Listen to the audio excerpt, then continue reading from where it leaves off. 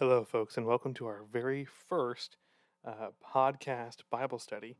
We are doing this because it's just been kind of a challenge for a lot of you to get to the church in the middle of the week. And so, before I get started, I want to make just a couple of comments about how this is going to work. Um, the way I've been doing this when I've done these in person is, I do my teaching. I kind of go over the points I wanted to hit each week, explain what I think the really difficult passages were, and give you some aids to interpreting those. And then I open it up for questions. And so before I even go in, this week obviously being the first time we're doing it this way, there's no questions that have been sent in for me to answer. But as we go forward, if you have questions that you would like me to answer in this, you can email those to me. My email address is forrest.deviney@asburycc.org. You can find that on the website. You can also just post questions when we share the link to this podcast on the Facebook page.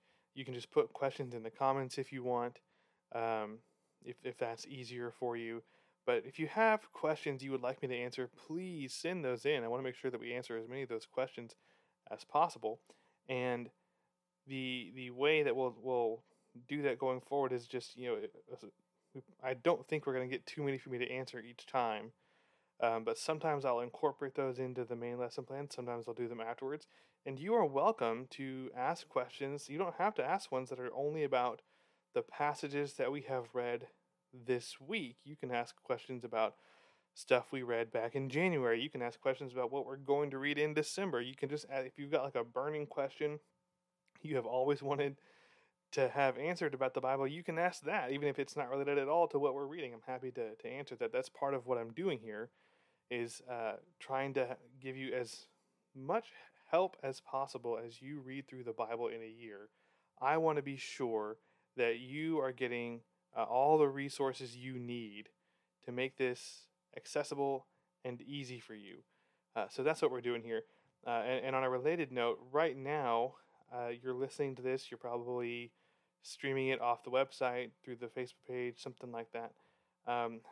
Before too much longer, we should have this up on iTunes and maybe even Spotify, and that way you can download it and listen to it on the go. It's not too complicated for us to get that set up. It's just a matter of actually getting it done. So hopefully before long you'll be able to actually just download it. Then you can listen to it on your commute to work. You can listen to it while you're, sitting in line in the car waiting to pick up your kids from school. However you want to do that, that ought to help you out quite a bit. So what we're going to do this week, you've just started reading 1 Samuel, along with the Gospel of John and some other stuff. But if you're listening to this, by the way, and you have fallen behind in your Bible readings, or if you haven't even started, and since this is on the internet, maybe you're listening to this and you haven't even really been a member of our church, and this is the first you're hearing of all this. For one thing, you can always pick up a copy of the One Year Bible and just dive right in. Start on today's date and get to reading. You don't have to even buy a physical copy of the Bible. We send out the weekly Bible readings through the church newsletter every week. You can also just find them online on the One Year Bible. Just do a quick search for the One Year Bible, and the first website that pops up will have them all. But don't like try and start back at the beginning and catch up. Don't try and start wherever you left off and catch up. Just cut your losses and dive in with us. We're in 1 Samuel now. That's going to be a lot easier. So what I'm going to do this week is I'm going to give you an overview of mostly 1 Samuel, but also a bit of 2 Samuel. And then next week, I'm going to dive into some more specific stories, as well as answering any questions that have been sent in. Now, we have entered into a portion of the Bible, starting with 1 Samuel and 2 Samuel, and 1 and 2 Kings, and 1 and 2 Chronicles. This is probably my favorite chunk of the Old Testament. I can sit down and read these 6 books like a novel, because it's just, to me, it's just so interesting, and it's so much storytelling going on. You're not getting a ton of like lists of things. Um, they're relatively easy reading stories, but um, they take you from the progression of the beginning of the monarchy in First and Second Samuel, all the way up to the exile to Babylon. So you're getting Israel's history as a nation in these 6 books. And in First and Second Samuel, you're really just getting the beginning story, and then Kings gives you sort of the second half of it, and First and Second Chronicles is actually mostly the same stories that have already been covered, but told from a different point of view.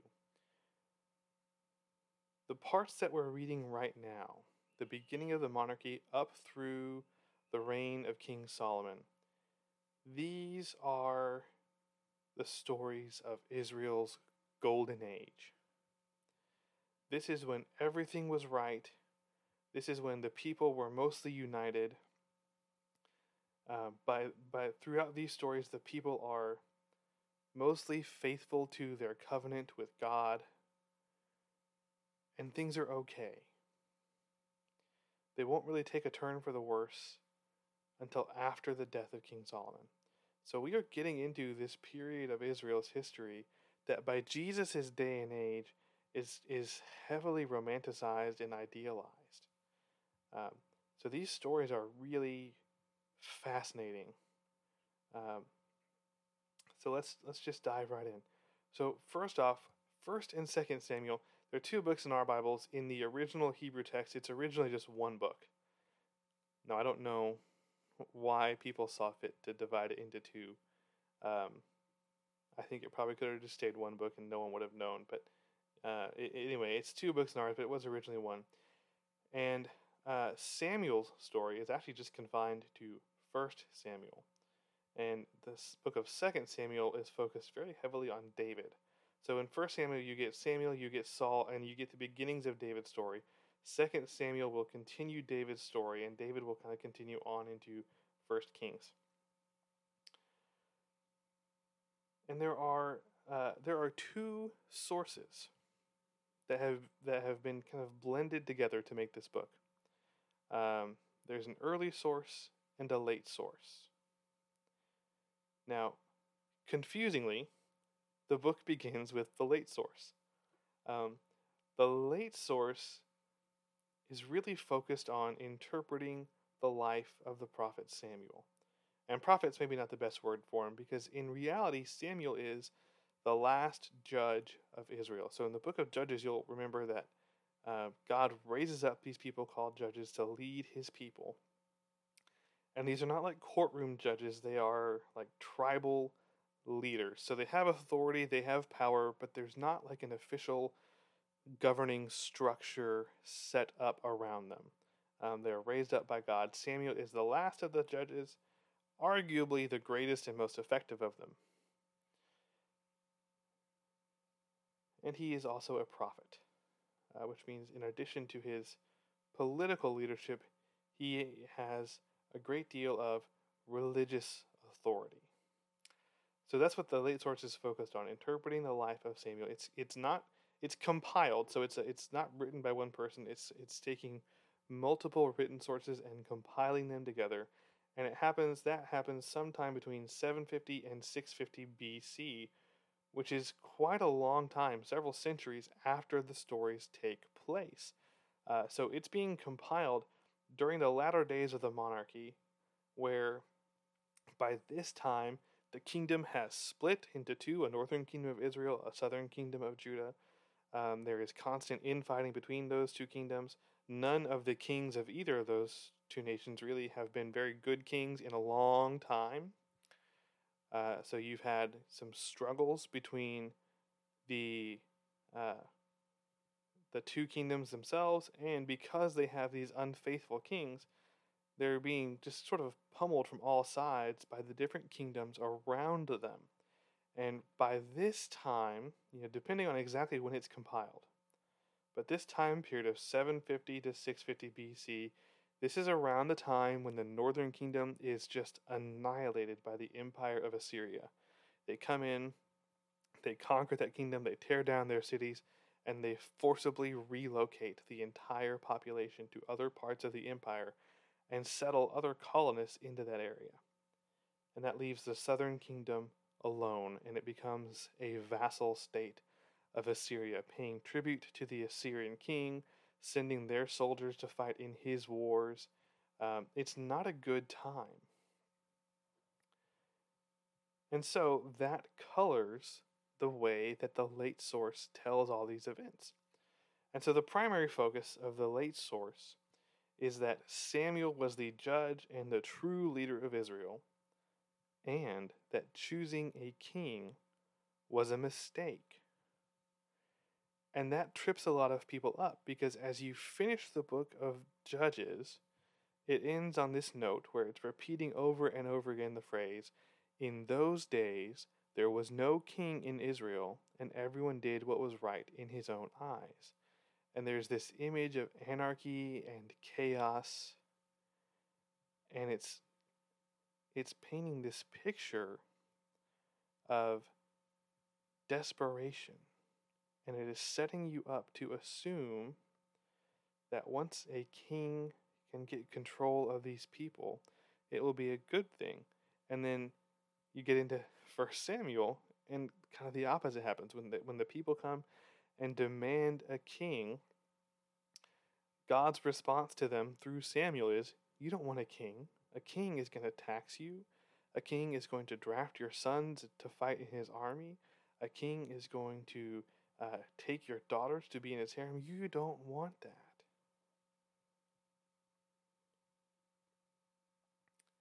But it's being written with the value of hindsight. That part of the story is being written during the worst part of the monarchy, when the kings are corrupt. And so it's emphatic that choosing a king was a mistake, and that part of the story becomes this bit of tragedy where you can see the reasoning of the people. You can see why they would want a king. You can follow along. You understand why they want this, and yet you know it's going to turn out badly. So there is this deep, sort of dark sense of tragedy running through that part of the narrative in the late source. Another part of the late source that's interesting is it highlights sort of the failures of the priest Eli, of his sons, and of Saul. And it actually indicates, it sort of assumes that their failures are punishments for their sins. And even though it's not real high on the monarchy, the late source is very clear that David was favored by God. It's just that he's favored by God despite his being a king. And so you're in this weird space where at the end of Judges, you're kind of longing for a king to come in and instill order and peace. And the book of 1 Samuel opens with these texts from the late source. You get the king, but there is this undercurrent of, you're going to regret this, running through that. And reading between the lines, and here you're getting sort of my own interpretation of this. This is not necessarily the gospel truth here, but I think this is how I read it and how I think the author intended it.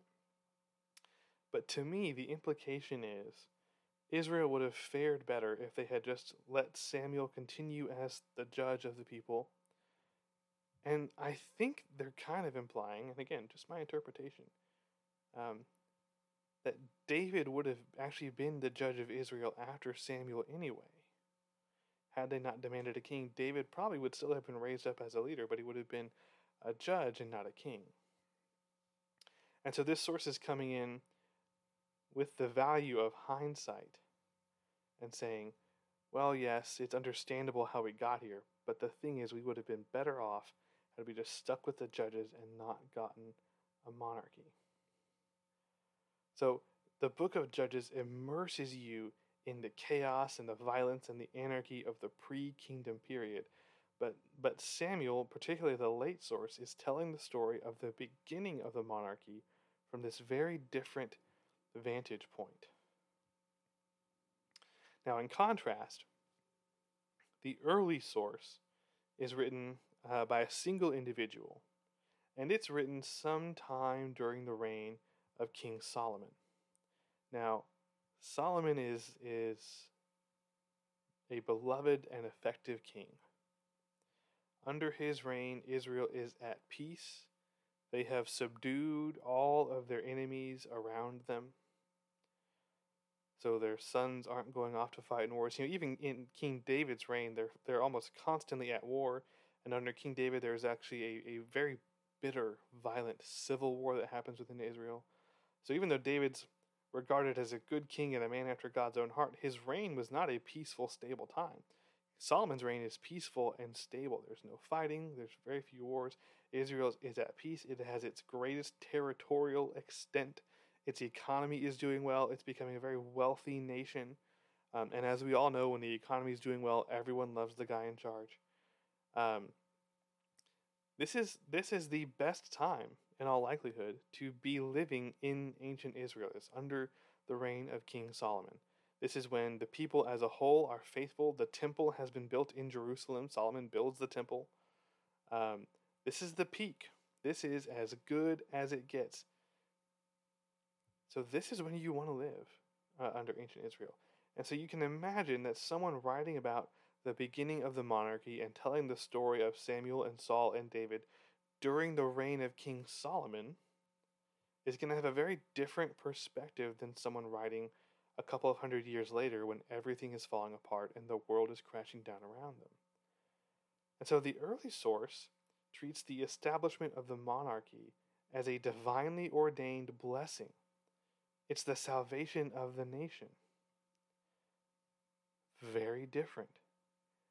And so you're going to get almost a sense of whiplash at times as you read through 1 Samuel, because some stories in there are from the late source and they are focused on the tragedy of the monarchy, and some are from the early source and they are focused on how the monarchy saved the people from anarchy and chaos, and what a wonderful thing it is. And it's all due to the different perspectives and the timing of the authors, which is tricky because it's all been mixed together. Fortunately, there is enough of a division. The late source is more highly concentrated in 1 Samuel. The early source is more highly concentrated in 2 Samuel. So that helps a bit, but you're still going to get very different perspectives, right? And so in the early source, Samuel is really just a modest prophet. He's not a strong leader. In the early source, Saul is this noble and tragic figure. There's a lot of sympathy for Saul in the early source. And then David is a hero. Now, he's a human hero with very obvious flaws, and the author of the early source never tries to hide the flaws of King David. He never covers that up. But he still holds him up as a hero. And so because of these mixed sources and mixed perspectives, 1 Samuel and 2 Samuel both can be very confusing. You can read Saul as a very sympathetic figure or as an insecure tyrant. And in fact, in the story of Saul, and particularly when you get into the stories of Saul after David is anointed as king, that's when you really will start to see a lot of intermixing of these two sources, and you'll have one story where Saul is very sympathetic and one story where you just hate the guy. And you've got the sources really blended up in that portion, it seems to me. David, likewise, can be read as a very devoted, faithful servant of God. He can be read as just kind of really devious, conniving politician, or both, depending on how you want to look at it. You get all these perspectives jumbled up. So overall, these books are shaped by the beliefs and thoughts of Israel's prophets. And Israel's prophets had a deep, deep suspicion of human power and human authority. And you see that thread running all through 1 Samuel and 2 Samuel as well when you get to it, which contrasts a lot with 1st and 2nd Chronicles, because those books are shaped by the beliefs and thoughts of Israel's priests. And so it has a very different perspective on these same events. Now, a word on what these books are. They're commonly called history books. I don't think that's a good name for them anymore because that confuses people. These books are not being written as a book of literal history. They're not like a textbook. They're not even really being written in order to record historical events. That's not the point here. What they are is a reflection by Israel's religious leaders upon their past. This is Israel's prophets reflecting on how their nation came to be, how things got to where they are now, and what things are like, and what God is doing in the midst of all of that. And that's really true of all of the books that seem to be history books in the Bible. They are theological reflections on things that have happened, and they aren't all that concerned with recording the events as they happened in great detail. That doesn't mean the events didn't happen. It means the authors weren't trying to get every detail exactly right, exactly as it happened. They are more interested with, what does this mean? In other words, they are not trying to answer the question of what so much as the question of why. And when you get into First and Second Chronicles, by the way, that's going to become really clear because you'll find in that book, you'll see back-to-back passages that give different interpretations of the same event. It might say the Assyrians invaded because King Hezekiah tried to ally with Egypt, and then in the very next passage it'll say they invaded because he didn't trust in God to protect him, right? That's not an actual passage in there, but it gives you an example of, it'll give you a political, totally secular reason, and then in the next passage it'll give you the theological reason. So Chronicles is a really clear example of how these people are taking historical events and investing them with theological meaning. That is the same thing that's happening in Samuel. It's the same thing that happened in Judges and Joshua. It's just less clear in those books because they don't include the second example. They don't include the purely political explanation for why things happened. They only talk about the theological thing. Here's what God is doing. So as you read these books, don't concern yourself as much with the historical part of it. Focus on what they are saying about what God is doing. First and Second Samuel are in a way this sort of mixed perspective on things because you've got half of it talking about how great it is that the kings have instilled order and peace, while the other half is acknowledging the tragedy that will result from the monarchy in the long run. And those things can both be true. It's obviously true that even beginning with King Saul, who is not the best of the kings, there is more peace, there is more prosperity, there is more order and safety for the people of Israel than there was under the judges. And that gets better under David, and it gets even better under Solomon. But then things go downhill. It's a very complex book, and I'll admit that it's difficult to read because you get those mixed perspectives, and they're kind of jumbled up in places, and so you'll go from one to another in the span of a couple of sentences. But pay attention as you read to what God is doing. Pay attention to how God is giving them what they want, even though He knows it's not what's best for them. Because I think that's really interesting.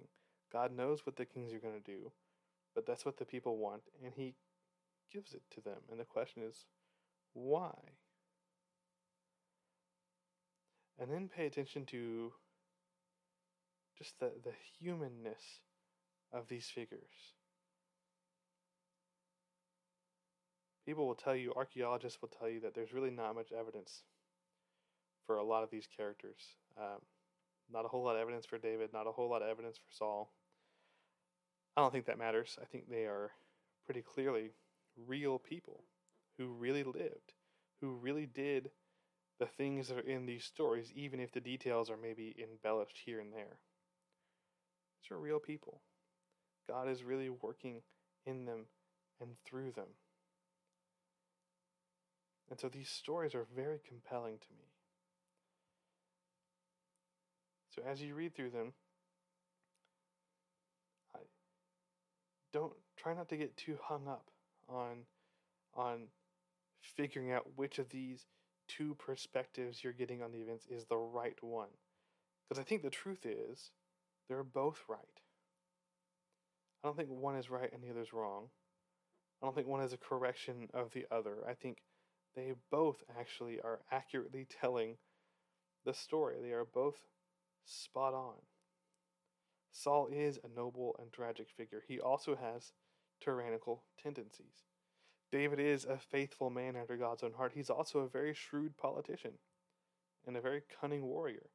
And also notice, by the way, one of the most interesting parts of these books for me is that Saul is exactly who we would pick to be king. Saul gets described as this, he's head and shoulders taller than everybody else. He's this huge man. He's supposed to be really handsome, right? He's this mighty warrior, right? He is exactly who we would pick. If we were voting on the king of Israel, we'd all pick Saul. David, of course, is this scrawny little dude hanging out with the sheep in the fields. He probably smells like sheep, right? No one's going to pick that guy. And, of course, look at how Saul fares as king versus how David fares as king. And again, that's intentional here in the story. You're supposed to actually recognize that, here the guy we would have picked, the guy who seems like the obvious choice to us to be the king of Israel, turns out to be not that great, while the guy we would have all overlooked is this incredible, talented leader. That's going to become really important, by the way, when you get into the story of David and Goliath, because, here you have this massive man challenging the people of Israel to a fight, and no one will go out, and you're supposed to remember at that point, hey, Saul is the biggest of all the Israelites, right? He's described being head and shoulders taller than everyone. If there is anyone in the Israelite army who ought to be going out to fight Goliath, it's King Saul. He's the biggest, he's the strongest, he's this ferocious warrior. Why isn't he going out to fight? And then along comes little bitty David with his sling. And David goes out to fight. And that's an often overlooked part of that story. Of course, that's not relevant to you this week, because if you're reading along in our Bible reading plan, you're stopping. This week ends at chapter 13. So this week you're getting sort of the origin story of Saul, and you're going to, this week's readings stop right before Saul makes his big fatal mistake. So as you go through, just try and maybe pick out those different perspectives, but also bear in mind that you're getting this blended narrative. It's all been blended together precisely because this is a complex story. The history is complex, and both of these perspectives are true. That's all for today, folks. I want to remind you, send in your Bible questions, whether it's about what we've read already or whether we're going to read it next week. It can be even stuff we read back in January. It can be stuff we haven't read. But I am here to try and help you work through these as much as I can. So send in your questions to my email at forrest.deviney@asburycc.com, or .org. My apologies. So forrest.deviney@asburycc.org. Send those questions in, and we will do our best to answer them as we go. So, in the meantime, folks, God bless you all. Have a good week. Bye.